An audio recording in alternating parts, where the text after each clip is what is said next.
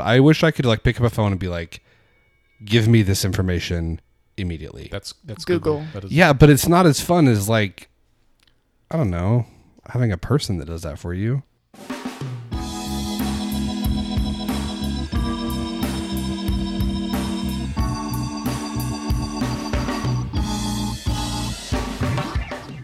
Hey everybody, and welcome to Let's Pod This. My name is Andy Moore, and I'm joined as I am, well, whenever we're in the studio together, by Scott Melson. God dang, it feels good to be back. I haven't heard that music in a minute. Well, it's been a while since we've been in here. And it feels good. All right, so Scott and I are taking a brief pause in between our mini-series episodes. We just wrapped up publishing our criminal justice reform mini-series. Hope you listened to that. Next up is going to be gerrymandering Oklahoma. Or gerrymandering. Dun, dun, dun. Anyway, so that'll post next week. I guess that's the last week of the month of August. And so in between here, we wanted to do a quick update because it's been an eventful summer. There's a lot going on. We are. So in the next 15 minutes, we're going to tell you all about it. And then we're going to have an interview with the ladies from Sally's List, Sarah Jane and Alyssa. We're going to be here in studio and talk a little bit about Sally's List because it's a cool organization that not everybody knows about. And they've got some exciting events coming up. So we wanted to talk to them real quick. So, Scott, right now there are 2 different groups collecting signatures in an attempt to get on the ballot. State questions 802 and 803, should they be successful. 802 is Medicaid expansion. 803 is a veto referendum on permitless carry or constitutional carry, for those of you who like to lie to yourselves. Scott, what do you think about Medicaid expansion? Yeah, I think this is really interesting because we've got 2 state questions, like 2 ballot initiatives, but they're fundamentally different. Like one is a state question that would alter the Constitution. One is a state question that would veto something the legislature did. And that's interesting because there are different signature requirements for both, right? So the state question that would expand Medicaid requires, it's like what? 178,000? But what percentage is that? Like it's 20, 25? It's a percentage of total votes cast in the last gubernatorial election, which, as you know, was in 2018, and we had record turnout, so they need a lot of signatures. Mm-hmm. The veto referendum, and I think this is interesting, requires like 5%. Yeah. It's way, way less. That's relevant in this case because we've got Medicaid expansion that's been a campaign that's been kind of a long time in the works. It's very kind of I want to call this I don't want to be like the pejorative, but it's a very professional campaign. I think running for like Medicaid expansion, like it's a very well run, planned out. It is backed by the Hospital Association. It's a well-funded campaign. Yeah. As opposed to the veto referendum, which is only requires 5%, which is like 59,000 signatures, which really was not a thing until like 10 days ago. Like 10 days ago, there were some grassroots groups here in the state that were like, we want to see if we can stop permitless carry. This happened after the El Paso shooting. And they were like, we realize we only have 14 days to collect 60,000 signatures, but we're going to do it. So yeah, they've been out there. As we were discussing earlier, I've seen them out. I've seen them on social media talking about it a lot. And perhaps notably this week, Oklahoma City Mayor David Holt signed it and shared the information about where folks can find it. Also, Tulsa Mayor G.T. Bynum did not. He kind of dodged that. However, as we both know, presence on social media does not necessarily indicate presence in the real world. I would say most of the time doesn't. So we'll see. They've got until Monday, I think, is the deadline for their signatures. So we'll see. I think I've been talking to some people that are involved with that effort. The consensus seems to be, I shouldn't say they're involved with. I've been talking. I've got some sources. We'll leave it at that. I got some people I've been talking to, and the consensus seems to be they are more successful than many thought they would be. Right. I don't know if they're going to get there or not. I think it'll be close. It's curious to see if they get it, though. So if they get the threshold and they have enough that are valid, they would likely be eligible, depending on how challenges go. I think they would be eligible to even be on the March primary election. Yeah, I think that's right. I also think that if it's eligible, like if they get enough signatures and it makes it and they get on the ballot, I think you'll see some big money come in from outside the state. The NRA. I mean, I think multiple groups. I think the NRA. I mean, Mayor Bloomberg, former mayor of New York City, has put in support of it. Yeah, has put. I mean, he has pledged hundreds of millions of dollars out of his own pocket to fund initiatives like this.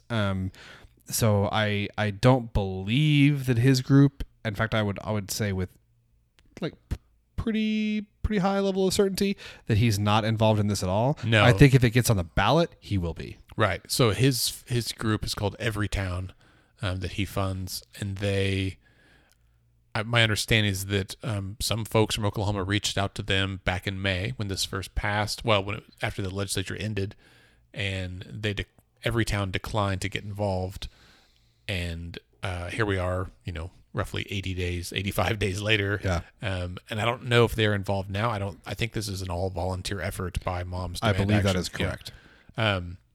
So interesting. It's hats off to them for trying. Yeah, that is I think in terms of a just kind of logistical perspective, that's the more interesting of the two ballot initiatives. I think for a variety of reasons, it may be, I don't want to say the least important of the two, but I only say that because I don't know that there is a real high likelihood that they're going to get the signatures. So Medicaid expansion is a straightforward ballot initiative. It's amending the Constitution to require the state of Oklahoma, right? It's a constitutional amendment, yes? Yep. Require the state of Oklahoma to accept federal funding to fully expand Medicaid. This is super, super important, though, for a whole bunch of reasons. One, there's a lot of folks in Oklahoma that would benefit from this. Well over 100,000 people in Oklahoma would benefit from Medicaid expansion.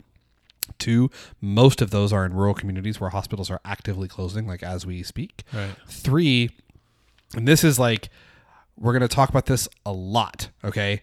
And hopefully we're going to have some legislators on to talk about it with them. With our healthcare series. With our healthcare series that'll be coming up later this fall. But the legislature is actively working to come up with a quote-unquote Oklahoma plan, right? So the pitch is Medicaid expansion as designed under the Affordable Care Act, aka Obamacare, is not right for Oklahoma for reasons that aren't really clear. But we need an Oklahoma-specific plan. After 9 years of saying no to $1 billion federal dollars, we're going to figure out a way that we can go get that money, but do it in a way that works best for Oklahoma. That sounds great. However, this is a big however, the Trump administration has made it a point to try and undermine the Affordable Care Act at every turn that they can. They are challenging it in court in multiple avenues. They are changing some of the regulations that govern the act to make it harder for states to implement. But they are also, and this is a new development, they are declining to grant waivers, even from conservative states. So this happened, I think, most recently in Utah. The state of Utah did something similar. Their state legislature said, we want to get the money, but we don't want to do Obamacare. We want to say that we came up with our own thing. So we come up with this other system. We apply to the Center for Medicare and Medicaid Services, CMS. We apply to them for a waiver, and that waiver lets us take the money, but kind of do what we want with it. Well, the Trump administration, in an effort to avoid expanding Medicaid at all, has started declining those waiver requests, even from conservative states. Now, they're not allowed to decline a just straight up Medicaid expansion, right? Obamacare is still the law of the land. So if Oklahoma says, we want to expand Medicaid, we want the money, the feds have to give it. Right. But if we go to CMS and say, we want to do it, but we want to tweak it and we want to do it a special way, so will you give us a waiver? The Trump administration can absolutely say no, and they don't have to have a reason. Yeah, so it is an interesting thing. And I think what's additionally interesting about that is that we heard, in the last couple of weeks that Governor Stitt wants to appoint a delegate from Oklahoma to go be based in Washington. Call it a lobbyist. That's what it is. It's like a lobbyist or ambassador. Governor Stitt wants to hire a lobbyist. a liaison. No, he wants to hire a lobbyist. Right. So apparently, I swear that I read that we are the only state that doesn't do this. There may be a couple of others, but Well, we used to. Walters did it. So, like when Governor Walters was in office, we did this, Right. and then Governor Keating got elected, and he did cut away it with out. it. Right. But I think right now, I think most states have someone like this that is, not an elected official, but someone that is kind of works in tandem with them. Because I guess it kind of makes sense to me that, our congressional representatives, right, our senators are there to represent the people, and this person, this liaison, would be there to kind of represent our government, which in theory also represents the people. But it's like someone that's there, can go to meetings, can talk to Congress, can talk to, the National Institute for Health, can talk to CMS, right? And have face-to-face conversations. So it's not all happening over conference call, because as you and I know, that's a recipe for disaster. Totally. And I mean, and that may make some difference, but we have heard from multiple legislators in the public sphere. Senator McCourtney is a friend of the show, and so if I'm wrong about this, I will apologize to him next time we have him on. But I believe that Senator McCourtney is on record saying we feel confident that the CMS will grant our waiver request. And I guess the question I have for the senator is, like, why? Like, why do you... What makes you so confident? Like, what makes you confident? Like, if you got, like, inside info, like, that's fine. But, and he may, right? That's possible. But the evidence that we've seen recently is that they're not granting waivers because they are trying to avoid expanding Medicaid at any... Like, I wouldn't even say that. The Trump administration is trying to avoid complying with Obamacare in any way that they can. And declining waivers is one way that they can not try to mitigate participate. Yeah. So we've recently had the Speaker McCall and Pro Tem Treat announced a couple weeks ago the creation of a bipartisan bicameral healthcare working group. So we've got members from both the House and the Senate and from both parties that are there proportionally representing their caucus. They're meeting bi-weekly, right? Or weekly? I forget. They've met a few times. Yeah, they're either meeting once a week or every 2 weeks from now until January. So, I mean, there's serious work out of session that is going into this, so-called Oklahoma plan.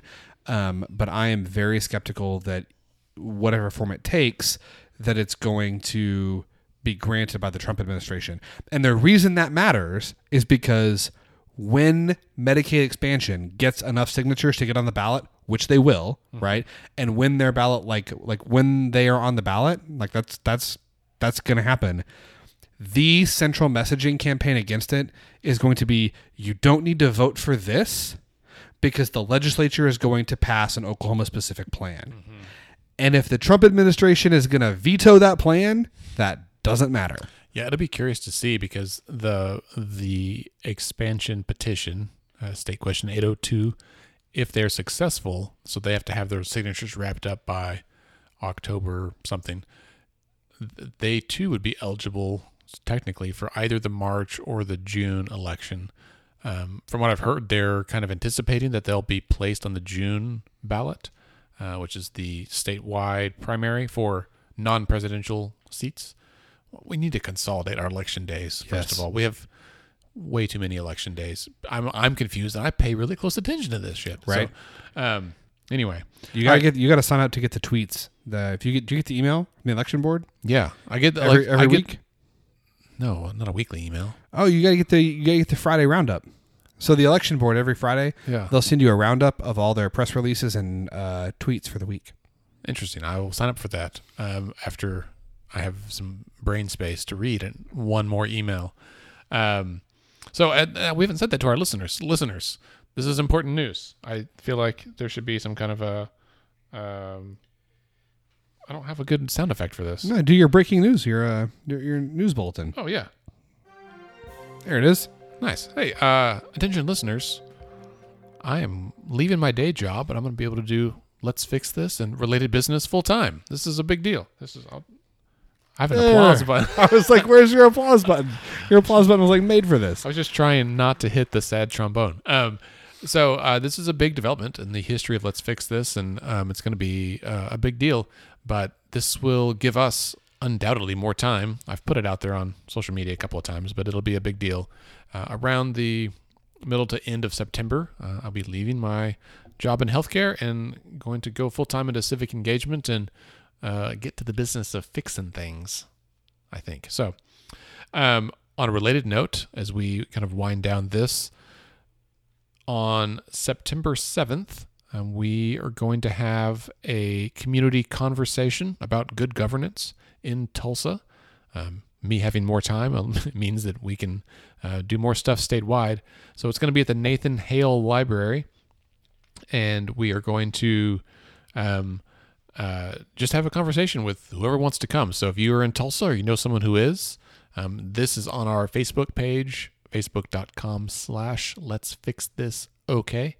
It's also on our website, letsfixthisorg.org/calendar, if you just want to go straight there. But you can go to our calendar. There's information there, the address and all that jazz.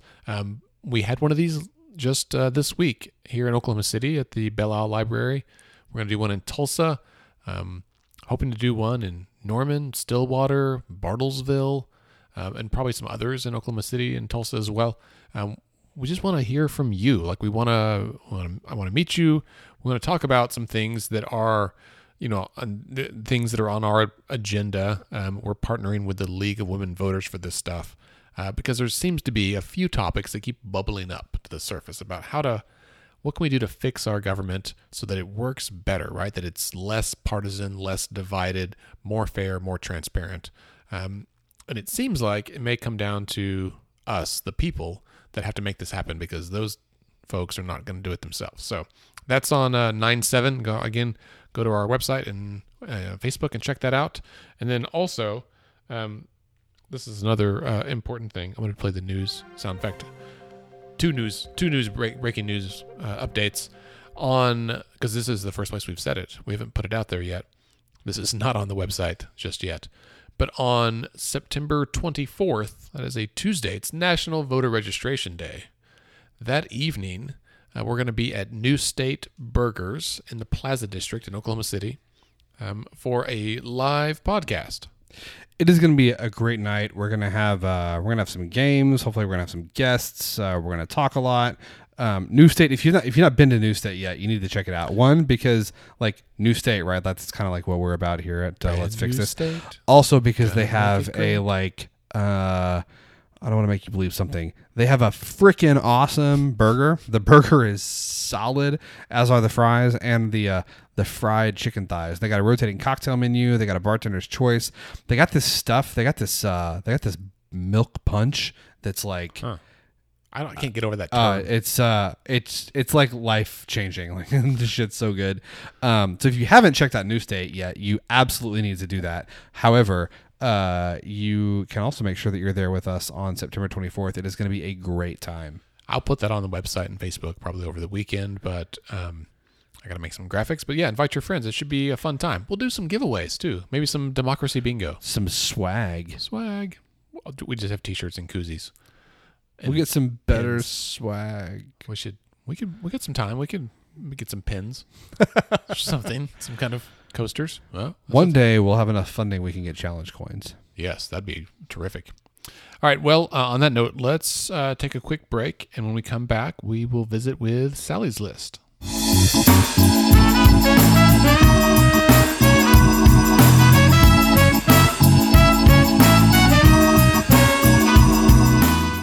Hey everyone, we're back, and we're joined right now by Sarah Jane and Alyssa. Hello. Hello. Thanks for being here. Thanks for having us. Somehow, Scott, we've managed to go almost 100 episodes of our podcast and not have Sally's List on. That is a misstep. Major oversight on our part. we should be doing it better. Hey, it is what it is. Well, better late than never. True. So it's probably a good idea then to start at the beginning and have you all tell us a little bit about who Sally's List is and what you do. Okay. Well, I founded Sally's List in 2010. I had been on the board of Planned Parenthood where I met a lovely woman named Sally Mock. She was the top of her class at OU Law School and was a partner at McAfee Taft. We started doing some fundraising at that point for pro-choice legislative candidates, male or female. We had some PACs going. We went through one election cycle and decided I didn't want to have anything further to do with politics. She passed away very suddenly right after Obama was elected, sadly. And someone came to me and said there's a group in Texas that recruits and trains Democrat pro-choice women to run for office. I think you need to do the same thing here.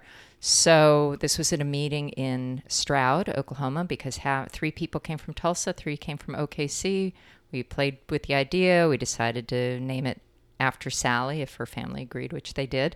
But on the way home in the car, one of the women who I'd brought along said, look, I think this needs to be a multi-issue organization, and I think it needs to be nonpartisan because there are many more problems than just reproductive health in Oklahoma, and you can't just leave them on the roadside and go with one. And it would be really nice to give non-Democrat women the opportunity to be progressive in their views. Once elected to office in their decisions. So started early, didn't do much in the first cycle. It would have been 2010. 2012, we got a couple candidates on the ballot. 2014, a couple more in office. 2016. And in 2015, Kendra Horn joined us as our executive director. 2016, we got another 3 or 4. So it was very slow growth. And then 2018 was crazy. Yeah, you had a lot of candidates last year. Well, we had 45 that we endorsed. We won't do that again. We're raising the bar a little bit on requirements that they have to fulfill before we endorse. But we had 18 wins. So we had... It was a watershed year. It was crazy. Yeah. We had, 18 to 45, that's batting like well over 300, right? Yeah. I mean, that's a Hall of Fame record. Yeah, Like, I was up until a couple months before. I thought, well, at best case, we'll have 10 wins. So we had 10 new women into the legislature. 2 were Sally's List incumbents who were reelected. We had 2 or 3 city council candidates, and we picked up a couple more because those elections are all over the place calendar-wise. We had our first county commission win, which was Carrie Bloomert here in Oklahoma City. And then we had our first judicial win, which was Heather Coyle. So yeah, it was a phenomenal year. I mean, it just, for us, we sat on the couch on the couch in my house with our computers in our laps, sort of, and then watching Kendra, which was, we were watching national coverage, and we kept looking at each other, and they're going, Is this "Whoa, really happening we have right a surprise now?" win in Wyoming." And we said, do they not notice what's going on in Oklahoma? Right. It took them a long time to catch on. So we had a great year. And, we've just been building the organization gradually over 9 years and changing the way our training works because now we have a lot more women than we used to. So we had to formalize the training a bit more. But we're very proud. We overnight on election night went from 49th in the country per capita women in the legislature to 42nd. It's pretty solid. Yeah, it went from 12% to almost to 21%. So you mentioned being like nonpartisan, but also progressive. Can you kind of talk a little bit about what does it mean to be a nonpartisan, progressive woman candidate? Sure. I mean, we've worked with independents and we've worked with Republicans, mostly with Democrats because that's kind of how it goes on issues. But our unifying issues, and I ask Alyssa to chime in because I forget after 2 of them, but reproductive health, education, infrastructure, incarceration reform is huge for us, and it's huge for a lot of our candidates. What am I missing now? I always forget. Just as you looked at me, it went out of my head. Yeah, So we have healthcare, education, economic opportunity and diversity, and incarceration reform. Those are the 4. And we have in the past said we are in favor of common sense gun control, but we had a new donor say to us, that doesn't mean anything. And it's true. It doesn't mean anything. So that's an issue we will revisit with the board and come up with a really exact definition of what that means for us. That's interesting that you say that because in the last couple of weeks, I've met with a whole bunch of organizations in Oklahoma that are kind of working in the political space in one way or another. And I would say half of them, more than half of them in that meeting said, you know what, this year we're going to make a more concerted effort, not necessarily about gun control, but that they, whatever the issue is, they have been kind of towing a line of ambiguity. And they're like, going into next session, we're going to be direct and we're just going to do whatever it is that we feel like we need to do unapologetically. And it was one or two is fine, but after like 10 different organizations said it, I was like, well, next year could be interesting if everyone really comes out and says, this is who we are and this is what we stand for. We have candidates who own guns. So it's a reality. I mean, we are definitely not in the camp of take away everyone's guns. But obviously there are issues, especially right now in Oklahoma, about accessibility and ability to carry in public, which is, with the opening of Scissortail Park is obviously a huge issue right now. So, right. But we really, it's easy when you say reproductive health, people go, yeah, I know what you mean. Incarceration reform, yeah. But gun control is different, and people are demanding a very well thought out position on it, and we are happy to go there. So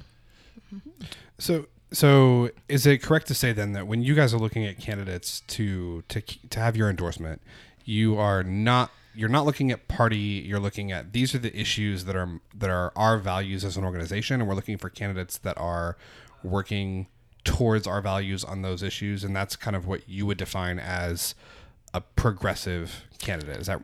Well, when someone reaches out, we meet candidates in 3 different spots. We recruit some, and when we recruit, we have a application that has a 1 to 5 on all of these issues. From statements relating to them. Statements relating to the issues. Some candidates come to us, so they want to run. Those first 2 groups we will then train.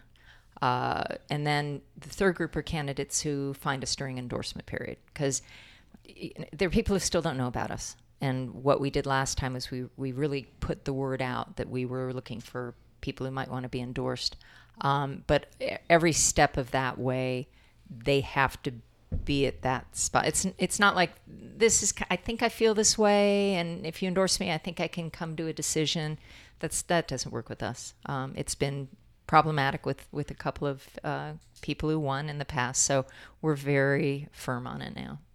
So just like we said a minute ago, that there's organizations that are becoming more, forthright or clear about their policy stances. You were seeking candidates that are also pretty clear on their policy stances. Absolutely. Yes. I think that we're reaching a new and kind of unique tipping point in the nonprofit and political life in Oklahoma. And I think that on the progressive end, there's been enough momentum now that people are recognizing this opportunity to really claim space in places and in ways that we haven't previously. Flexibility is very important in the political world and the nonprofit world, but I think we are able to look around nationally and see what happens when we become flexible with our beliefs and with the values we hold. And I think it's time that Sally's List and a lot of other nonprofits and entities across the state start actually saying what they mean. And I think that the general public, candidates in particular, are much clearer on what they believe in and their ability to stand up for what they believe in. In the old days, when I first started out, we'd meet with a candidate and I was so timid, and I'd say, how do you feel about abortion? And, like that sort of thing. And I was just afraid to ask the question. And then I look back and I think, why was I afraid to ask that question? I'm not afraid to ask that question now. I ask a lot of other questions. So, and it ends up being a very self-selecting group, because they either submit the questionnaire, which is they're fully with us, or we don't get the questionnaire back. So that makes me wonder, do you ever feel like there's 1 or 2 questions on that questionnaire that scares off a candidate that is otherwise a really excellent candidate that you want to work with? I think it's possible, but realistically, if someone's a very good candidate, they recognize, I think, the avenues available to them to work with us, right? So I don't think that we've framed these questions in any type of way that would be intimidating or would be manipulative or preventative for someone to see the pathway forward to work with us. We are always open to having conversations with people about why they answered a certain way. And we have a comment section available at the bottom for them to fully disclose why they might have made certain choices on that questionnaire. But we have parameters for what we will accept when it comes to people who want to work with us. And I think that we've reached a point where we can start saying no to people and not feel bad about it.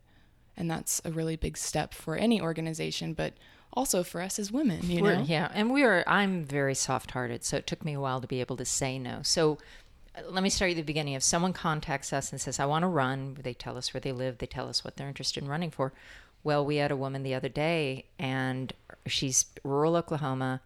Her House and Senate district, she's a Dem, are about 20% Democratic registration. So I wrote her back and I said, these are non-viable. And we no longer work in non-viable areas, either past performance viability or registration. Because you'll have, in the last election, there were a lot of, several districts with 30% Democrat registration, but the Democrat won. So we will now look at past performance. But I wrote back and I said, let's look at school board and city council. Yeah. We always want to try to find something that they can run for or some way to get involved. If they can't run for anything, we trying to find a place where they can volunteer their time and make a difference. Well, and that can change viability too, right? Like it may be that a state legislative seat is not like a realistic option right now in a district like that, but you get somebody on the city council or you get them, on the school board and they just do a bang up job, maybe 2, 4, 6 years down the road. There's name recognition, the political landscape changes, like things are constantly, right? I mean, things are constantly changing. And so, our elected officials keep doing really stupid things. And so you never know when the next special election's going to be. So God bless you for saying it. We keep our eyes on the news all who thinks we're going to have one in Broken Arrow here for you? Yeah. oh my God. Yeah.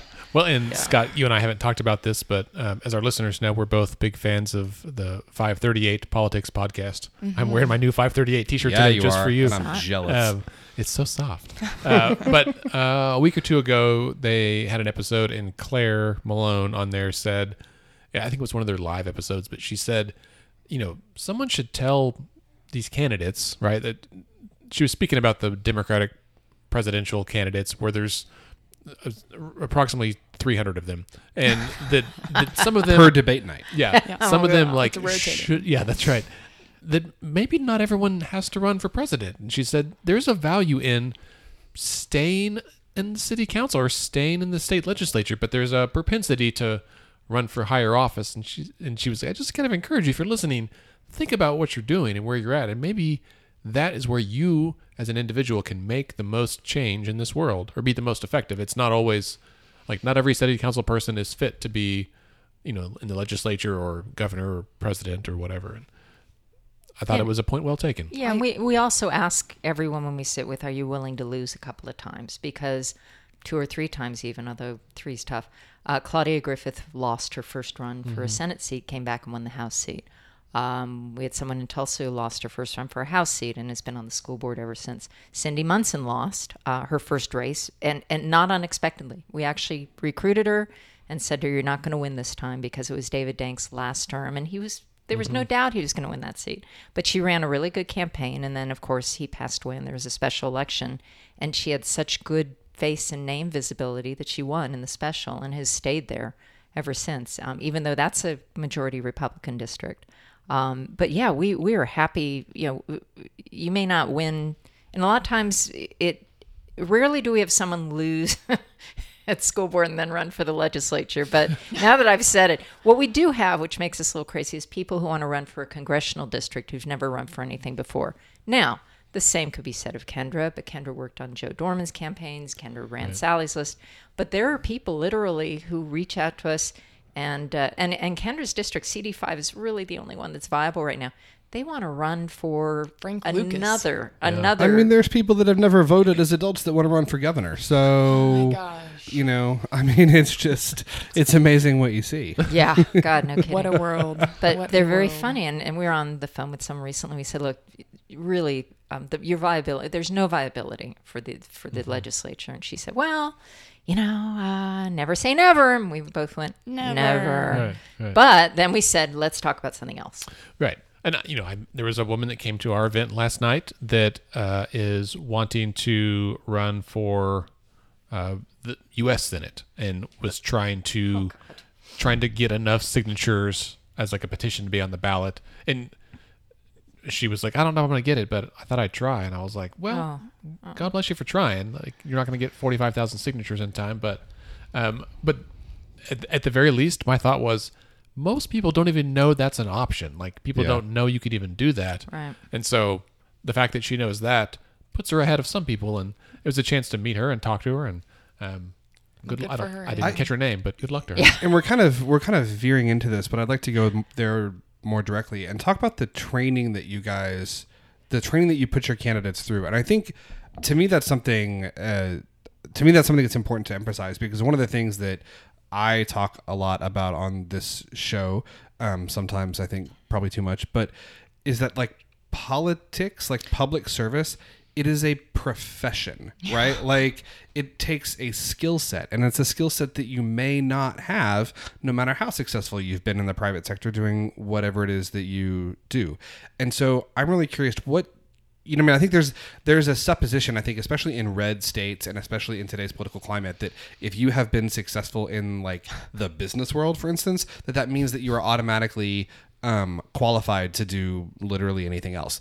And so I would like to know what you guys do to help your candidates be prepared to be professionals in public service, not only in the running of their campaign, but to serve once they hopefully win. Mm-hmm. Well, actually, you're talking about two different, they have to be good at two different professions. One is running for office, and one is serving in office, and they're really completely different. We used to do mostly one-on-one training, but after 2018, it was no longer feasible. There were just too many women. So this year we did an OKC training. It was 4 full Saturdays, and it was comprehensive. It started with, and most of it is how to run, although we do have one day where our candidates who are serving in office come in and talk about what it's like to be in elected office. Not a formalized session, but it's a conversational session. And that helps, because they know, they know more than anyone.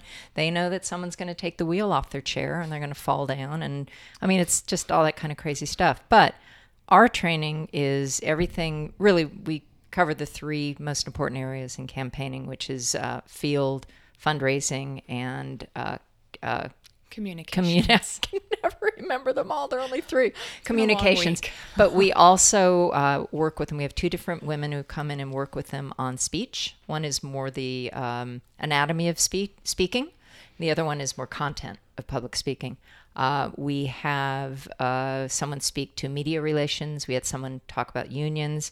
We have a brand new component called spouse and partner management. Oh, that's a good one. Because yes, we all know that there are spouses and partners who do not support the woman they're with in her run for office. That's pretty common. But there are spouses and partners who support them, not support, but they're very protective. And the women have had to sit down with their husbands or partners and say, hey, this is my battle. Okay, let me fight the battle. I don't need you getting on Facebook and protecting me. They support them, but not well. Yeah, and it's Best a shame. intention. They really want to be there. Sweet They really babies. do. So, Sweet babies. there are places they can be and not be problematic. So we cover a lot. I mean, literally it was 4 full days and we didn't have enough time. We're going to do one in Tulsa in 2 Saturdays in October and 1 Saturday in November. We have actually carved it down to 3 Saturdays because it's a big commitment of time. And it will be 3 very, very full days. But interestingly, there is a Minder School of Business at OCU is offering a 6-week course starting in early October. No, it starts in September, actually. Mm-hmm. Half-day Saturdays, and I think there are 4 different pathways, and they are, if you're a city council person, this is everything you should expect to do. Mm-hmm. So we're trying to funnel our candidates in there, because we don't tell a city councilor, this is what you're going to deal with when you're a city councilor. We do encourage them to talk to sitting city councilors, sitting legislative members, so they can at least, God forbid they get elected and then go, oh, I don't like what I'm doing at all. I'm sorry I raised $120,000. I mean, that's hugely valuable because I think I would bet money that most people have no idea what their city council person does. Exactly. And two, I would bet that even fewer people know where you would go to learn what your city council person does. Like, how do you go about finding that out, right? Or even, and the same could be true of your state legislature, right? Unless you're going to sit down and read the Oklahoma Constitution in all of its glory. Like, how do you... And getting more glorious every day. Indeed. I sent some budget numbers to a member of the local media the other day asking some questions, and they said, well, what you have before you is already more than what the legislature gets for budget summary. And so I was like, oh, that's right. The training they get isn't necessarily robust at the state level. No. And maybe it should be. Yeah.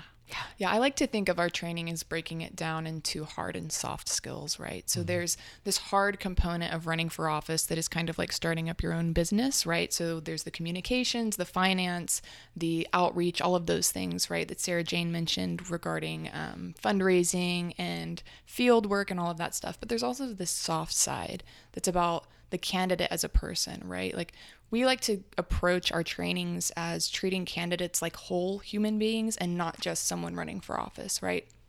So that component you were mentioning, Sarah Jane, about spouse and partner management, self-care. Are you in therapy? Should you be in therapy? Mm-hmm. Yes. Really, can you get free therapy? Yes. Everyone should be in therapy. Everyone should be in therapy. But that's the thing, is these candidates oftentimes start their campaigns out on this high note, and they don't realize that this is a sprint, but it is like a 3-mile sprint, and you will not stop if you want to win.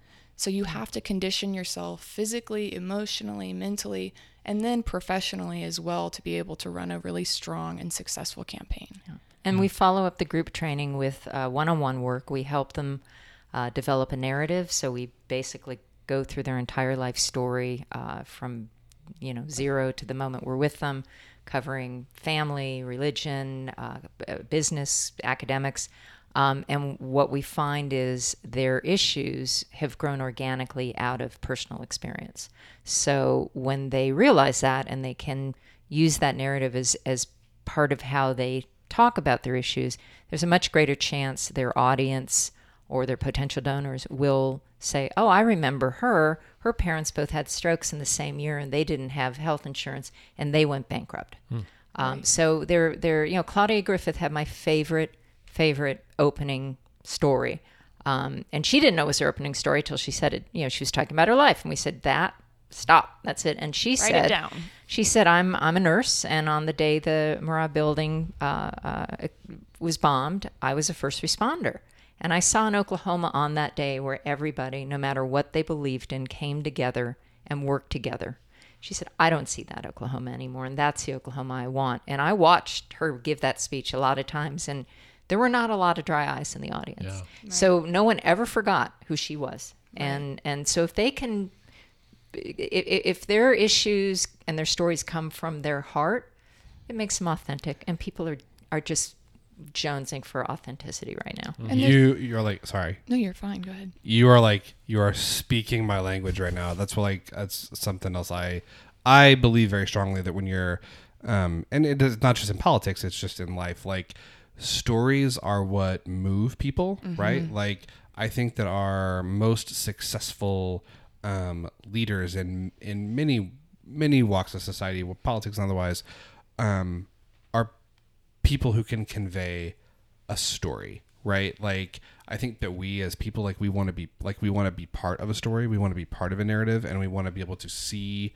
ourselves in someone else's shoes. Does that make sense? Like, and I think that's wise. Yeah, and to bounce off of kind of that idea of seeing yourself in that place, right? Like, we know that imposter syndrome is a real thing, right? We all deal with it, but especially women, I think, in the political sphere, and especially regarding women who make that first decision to run for office. So part of this exercise is not only helping develop a platform, it's helping candidates recognize that they were called to serve. This wasn't just something they decided to do because they were told they were special or whatever. They've been working their entire life as a servant. and this is the natural next step for them. And so they do belong. So they don't feel, I'm sure they probably do feel often that imposter syndrome, but they can always fall back on that memory of working with Sally's List, seeing their life mapped out on a table, highlighted and circled, and lines connecting everything. And we have a whiteboard it's a table whiteboard and a lot table. of pens. Ooh. Yeah, so basically it's just this visual representation that reaffirms that fact that they belong there, they were called to serve, and servant leaders are the best leaders. Yeah. So you guys mentioned earlier your trainings that are coming up in October, but you have something special that's coming up soon as well. Yes, we do. We do a large event every other year. It's non-election year because this is our best chance to hit up our donors before they're giving to all of our candidates. So 2 years ago, we had Senator Barbara Boxer as our speaker. We had it in early November, and even then, it was a little too late. So on October 1st, we're having our first dinner. They've always been luncheons, but it's going to be a dinner at the History Center. And Tina Chen, who was Michelle Obama's chief of staff and an assistant to President Obama and the head of the Council on Women and Girls, is going to be our speaker this year. We've had, in the past, we had Senator Boxer, we had Governor Granholm, who had been governor of Michigan.